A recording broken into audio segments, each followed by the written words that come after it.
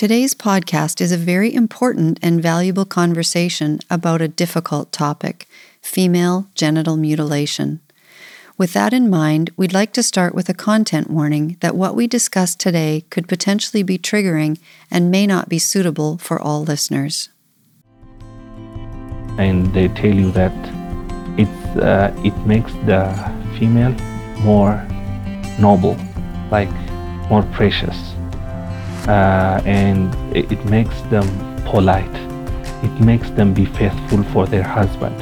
It makes them not to be disobedient for their parents. But even in this, if a lady is growing up and as a teenager, if she breaks a glass or something, people would say, she's not cut. Welcome to the Ending Poverty Together podcast. I'm Shalane, and we're here to discuss big questions about poverty in bite-sized ways. My guest today is Henok Girma, joining me from East Africa. He has worked in humanitarian activities for 11 years, is currently an organizational development officer with Food for the Hungry, has bachelor degrees in midwifery and management, and an MA focused on youth issues. Henok is passionate about vulnerable groups, humanitarian response, and also issues related to gender equity, diversity, and inclusion, which is actually how I met him as we both serve on a Getty Council with Food for the Hungry. Henok, it is a privilege and a pleasure to have you join me today. Thank you for being here. Thank you. Thank you so much, Shalene. I've been waiting for this, and it's also a privilege for me.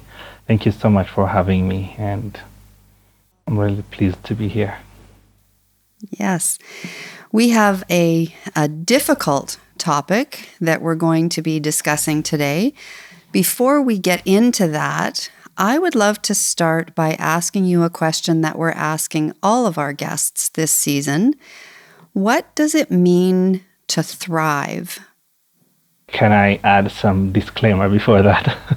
Of course you can. You can start wherever you'd like. Yeah. So I have a very interesting English, but it's my 10th language. Your 10th language. That's unusual, Henok. Yeah. One of my friends asked me, what are those 9? And I said, those are my mistakes. And actually, as I go, I keep making mistakes on. And she said, no, I think it's your 20th language. So, yeah. English so as your bear with 20th me. language. Yeah. That would be something to celebrate. Yeah. You'll know later. So bear with me. I'll do my best, but if there's anything that's not clear, if you ask me, I will try to explain with 10 more words. Okay. Okay, it's you. A deal. For me to thrive is to keep on changing and to create a positive change. And a positive change and not to stop changing. But that has to be, for me, that has to be positive, and that has to be like non-stop. Non-stop. Yeah. Yeah. Positive. So ongoing change. Yes. Positive, ongoing change. Because we both work with Food for the Hungry, we can both appreciate the value that we place on thriving, because that's what we're doing with communities, is helping them move from stuck to thriving. Yes. So that's really quite central for us. Yeah. Henok, I mentioned in your introduction that we first met serving on the Getty Council, and we have each been taking turns teaching one another about a particular issue in our country or in our region. And you chose to present on the very difficult topic of female genital mutilation, or sometimes otherwise known as female circumcision. What motivated you to speak on that topic? Thank you, Shalene. Yeah, it is very tough topic, not only to present, but even to hear or even to know that this exists. Yeah. That's a very tough one. Yeah, so what motivates me is, as a Getty Council, we have this window of the world, and we pick issues in each countries that are related with gender equity or diversity. So, of course, I wanted to mention one of the topics that needs our attention, and nothing could come to my mind than the most worst thing that could ever happen to human being, like the female genital mutilation. We have this 100 thousands of topics, but this one is, I don't know, this one is the first top for me. It has to be discussed. We have to bring it to the table. We have to address it. We have to tell people. We have to let know people as many as people we can, and we have to draw attention, because no excuse, no cultural excuse, no political excuse, and it has to stop. So if I could contribute for this big problem that our sisters, our mothers, wives, friends, and our community is passing through, I would just take the first chance. That's why. Mm-hmm. And perhaps some of our listeners are not familiar with this practice. So would you be willing to explain some of the history and what exactly it is that we're talking about today? Female genital mutilation, or sometimes they call it female genital cutting, but I don't want to call it female circumcision, because circumcision is somehow it kind of brings it to normal, because we use male circumcision, it's in the Bible, but this one, it's not in the Bible, it's not medical advice, it's nowhere, but so I don't want to give it any formal name like that. So it's female genital cutting. No, I appreciate that, because it does get called that, which is not our helpful. wording has its own contribution somehow. So female genital cutting is cutting. It involves cutting or removing parts of the female genital for non-medical reason. It could be part of the genital area, which most of the time could be the hood of the clitoris, and there are actually 4 types of this cutting. They sometimes do only the hood of the clitoris. That's the less severe, and sometimes it goes the hood and the clitoris itself, and the third one is they graft, like skin graft, like that. They take the outer part of the labia majora and labia minora, those are anatomical terms, the outer coverings of the female genital organ, the vagina. So and there is the 4th degree, that is cutting that skin fold. They just suture it, and they leave a very small opening to pass urine and menstruation, and that's not enough, and that makes it very, very difficult for them when they get to puberty. So female genital mutilation, the victims are of course females, and usually youngsters, almost always youngsters. So the late they do it is at the age of 11, still underage. And they have all... Sorry, Hanoch. Yes. Did you say the latest they do it? The latest is at age 11? Yes. So it's... Oh. Yeah, so it is appreciated if they do it earlier. So if you are a parent and you're doing it at 11, you will be so much blamed for doing that late. Wow. Yeah. So even as you're describing, it sounds horrific. It's very difficult for me, and I suspect for some of our listeners, to wonder why. Why is this done? What's the history? Yeah. The history goes actually, you don't find some specific time that it started, and they would tell you that we've always done it, and they tell you that it makes the female more noble, like more precious, and it makes them polite. It makes them be faithful for their husband. It makes them not to be disobedient for their parents. And even if, actually, but even in Addis, if a lady is growing up and as a teenager, if she breaks a glass or something, people would say, she's not cut. Oh, wow. Yeah, so they will tell you that if they're not cut, they will be restless, hyperactive, super sexual, and actually, finally, if she's not cut, she will not be chosen for marriage. Wow. Yeah, because she will be considered a not honest or an outgoing. Yeah. So when you said that this happens for non-medical reasons, none of those things that you mentioned have anything to do with medical health or well-being. They're all very, it sounds like, cultural or even superstitious. Is that fair to say? Yes. Yes. They would tell you that to be, this political correctness is not, I don't like that, but they call it, when I was in elementary, we called this harmful cultural practices. Now things are changing and you don't call a culture harmful, so you call it harmful traditional practices. Whatever you call it, you stop it. Right.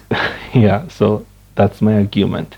And yes, it's been there, and people are still doing it almost in every region. And it's not only, my personal experiences in Ethiopia and in some border areas of Somali and Kenya, but even in some eastern countries and most of sub-Saharan countries, especially on the east, it's practiced according to my findings. When I was studying a little bit on this, I find out in some areas they kind of medicalize it, to say that if we medicalize it, we decrease the risks. But it's still not excuse, even though if it's done with the most profound surgeon or gynecologist, if there is any. So non-medical means even though if it's done in a medical center or by a medical professional, if that person is not crazy. Wow. Hanoch, I must confess, I didn't know a lot about this until fairly recently. And one of the things that was shocking to me is that this practice is actually carried out by women. Yes. Can you speak to that a little bit? Oh, yes. Traditionally, women are not just women, but elderly women are the ones who are doing this. And from experience, they are chosen because they are trusted to have the skill. They are trusted to be more caring, after all, except some harmful practices they do. They are mothers, and they are the ones who takes care of childbirth. By the way, they are the traditional midwives. We call them TBAs, traditional birth attendants. So they are the ones who are doing this, and if it's coming from them, no one would say no. It's hard to say no. So it is the women who are doing it, and they are the ones who has some kind of skill with delivering babies. They have this. You can call them the traditional gynecologist.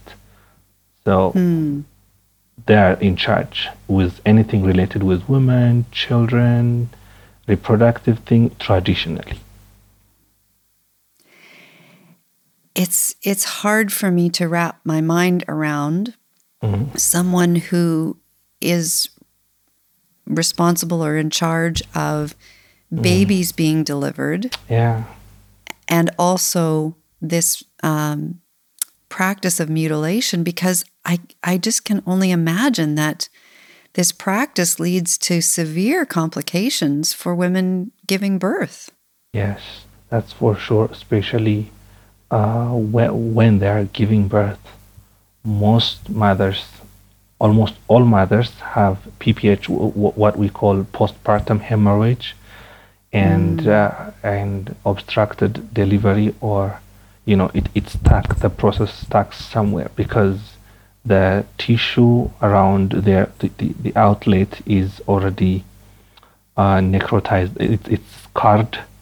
So if it's a scar, it cannot stretch. It only tears apart. So it leads to fistula. I don't know if you know that as well.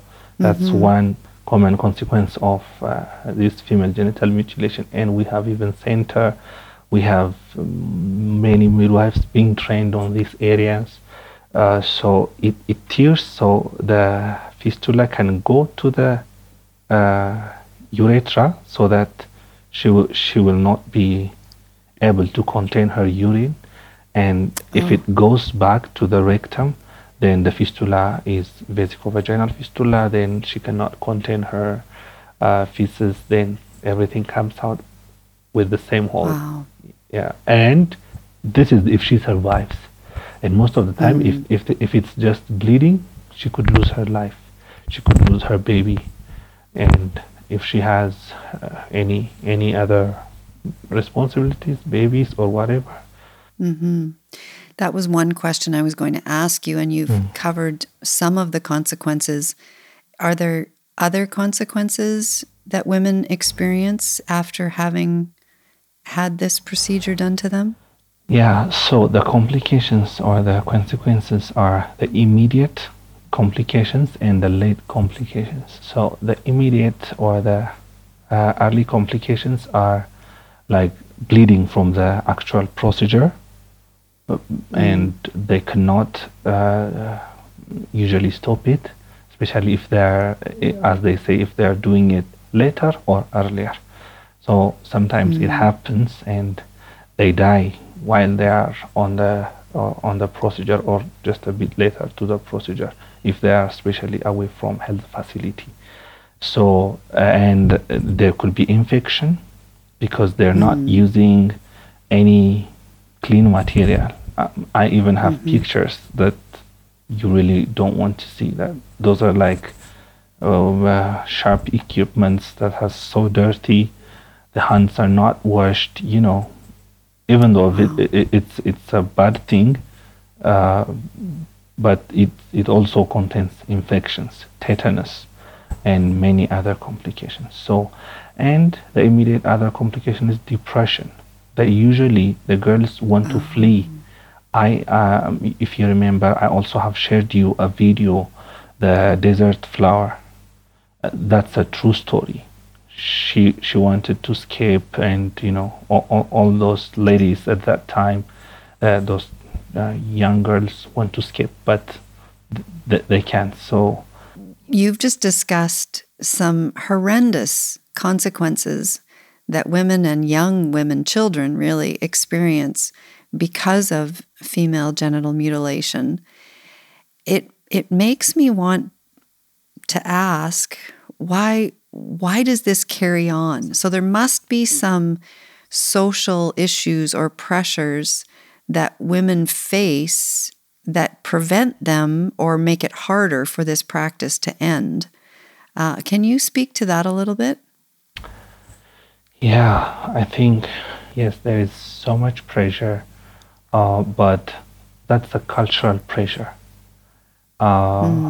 Because these days, things are changing somehow, because if by any means, if you come to a legal body or government body, saying that I don't want to do this, then you will be rescued, or even if you go to school, and there have been some programs that really deals with survivors, with potential survivors, they go and search for girls that have not yet gone under the situation, and they kind of watch after them, So the programs are not have not addressed all the, or it's the shortageness of the program. It's not that efficient. And some programs starts, then it goes for some 3 years or 5 years, then done. All the budget is gone, the employees are gone, and no one would own that. So I think it needs some continuous for at least 10 years, until we get some behavioral change. That's one challenge, because the programs and the mostly dedicated people are not always there. Of course, they shouldn't be always there, but until it gets to as we do in FH, graduating communities from poverty. We don't go in 2022 and 2024 or 5th, we're gone. Bye. We stay there. Right. We stay there and we see the progress. Then when they graduate, we leave. So programs are not like that. That's one challenge. And the second challenge is it has been there for many years. So so the solution has to be also there, and the community has to internalize it. The religious has to. Ethiopia is a very religious country in all ways. So the politics has to involve. There has to be budget. There has to be people who are really passionate there. So that's why. And sometimes there are some women who would start, some kind of change and revolution, but they will get discouraged easily, because the approach has to be holistic. Everyone has to come with one sound, saying no and doing something about it. So I think that's one of the reasons why it's still there. I also know, Henok, that this is obviously a gender equity issue. You are passionate about issues of gender equity, diversity, and inclusion. I'd love to hear a little bit about, how did you come to be passionate about this topic? Why does it matter so much to you? Because I believe this is biblical. And it's biblical. And actually before that, if you are just a normal person, normal professional, and you are engaged in tasks, and you see something abnormal, you see something bad, if you are healthy, you have to react. You have to. We were talking about FGM, female genital mutilation. I was working in a Somali refugee camp, and one day I was in night shift, and some family came screaming, and they came with a girl, and she was bleeding to death, and she was 11, as I told you, and she was bleeding from the procedure, from the female genital cutting. So I couldn't believe my eyes. I heard about it, and when I attend deliveries, especially when I was working in Somali refugee camps, I haven't found one mother who was not mutilated. Not even one. I have attended there hundreds of deliveries, but everyone and is cut. All of them had experienced the cutting. Yeah. Wow. And if you are normal, you cannot control your feeling here. This is not acceptable by any means. And I saw this young girl, and she's bleeding to death, and the family are here, and they don't even think it's because of the female genital mutilation that she's about to die. And I told them, and my turjuman, my translator, was also shouting on them. She was kind of yelling at them, And I had to call my friends. I had to do some procedure. I had to make some suture and secure IV line. I did some infusion. I gave her glucose, and she came back to life. She survived, and that's a good thing. But when I asked her, "Why are you shouting at them?" she said, "You know what, my brother? They had to do it earlier. That's why she was about to die." And Oh my. can you believe that? And So she wasn't shouting at them because of the procedure. She Yeah. was shouting at them because of the timing. yes, she was telling them that Wow. you guys have to do it early. And that's so heartbreaking. And stories like this are every now and then. Stories like this, stories of mothers losing their children, one after the other, one after the other. We are giving them some garment to cover the dead body. It's if you are normal and if you are Christian, you cannot be. You only have to be passionate about these things. So, and the gender equity, diversity, and inclusion I always found it in the Bible. We call it gender equity in professional terms, but the Bible has already said it. There is no man, women. There is no such hierarchical difference before God. Everyone is created in God's image, and everyone is the image bearer of God. And if you go to Jesus, he doesn't ask you what is your sex or what is your tribe or When I'm engaged in Gedi, I feel like I'm serving God. And there's this diversity issue. Jesus came in that kind of very conservative community. Everyone thinks that the Jews are such and such, and the Gentiles are in such way, and the sinners are there, and some are cursed, some are clean, some are unclean. But Jesus came and he demolished that wall. He was working so hard to bring that unity and to bring salvation for all, not for someone that they think they deserve, not for some people that are circumcised only.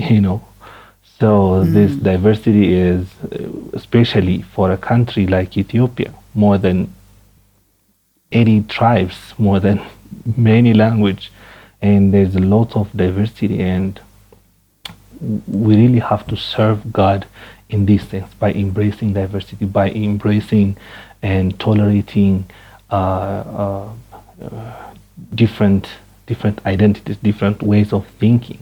You don't have to think like me so that I could like you or something. And also inclusion. The kingdom of God is for all. Jesus was marginalized because he was also called friend of sinners.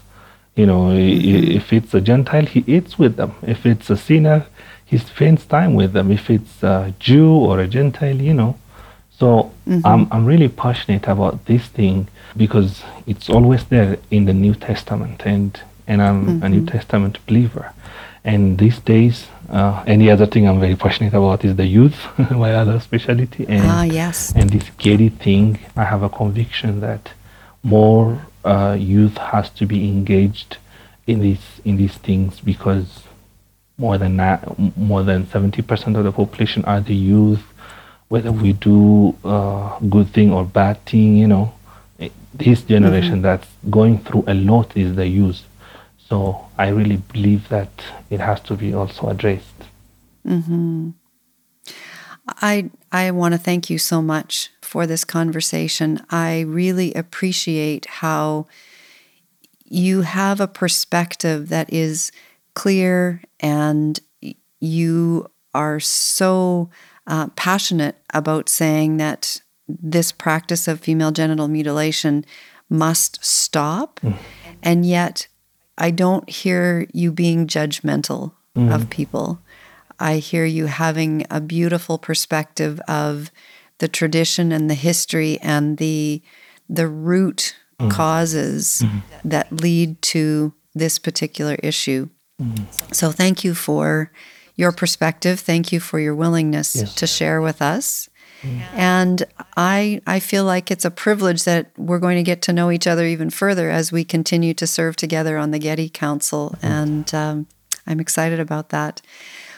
One last question. Is there anything else that you were hoping to share with me and with our listeners today that we haven't talked about? Well, we haven't talked about a lot of more issues. Yes, exactly. Yeah, but when you say that about my perspective and not being judgmental, I really want to underline that the reason that I don't have to be judgmental is not only a personality thing, because it's a reality. If you are judgmental, you're not going to help anyone. I don't know if you mentioned that I also teach in seminary, and what I teach is youth-related courses. I love one of the subjects I teach, youth culture. So I really love the youth culture, teaching about it. So my intention is, if you are, let's say, if someone is my student, I would say I have achieved well if my student becomes student of the culture. So wherever you're going to do some project or minister, or I believe that we have to go there as a student. So not as a aid giver or advisor or command them. So we yes, we don't have to be judgmental because it's not gonna help, and we have to go there as a student because there's so much complication in there, and they really believe that with their heart that's the best thing they could do for their community. And the things they tell you see conviction. They're telling you totally wrong, but there's conviction. So you really have to go there as a student, not being judgmental, and high sensitivity for their culture and the way they do their things. So if you ask me to add something, yes, there are many issues, but we have to go there as a student. We have to study it. That's beautiful. Yeah. Thank you. There's a humility in that that helps us to be a learner, yes, rather than the arrogance of thinking that we have all the answers when we don't. We just don't. Yeah. Actually, that's why the gospel has come all this way, because it's because of these missiologic formulas that they were using. Embracing everyone, loving everyone, going there as a student, being there for them. Yeah. The walking alongside. Yes. Well, thank you so much, Hanoch. I feel like we could chat for hours, but we have come to an end of our time today. I really appreciate you and the work that you do. Thank you. And so on behalf of the listeners, thank you for helping shine some light and giving some hope into a dark topic. Yes. So we appreciate you being here. Yes. Thank you. Thank you so much. Of course, there is hope, and we can do something for that. Thank you so much for the privilege. To explore what your next steps could be, or find out more about Food for the Hungry and what other Canadians are doing about poverty, start by checking out fhcanada.org/resources.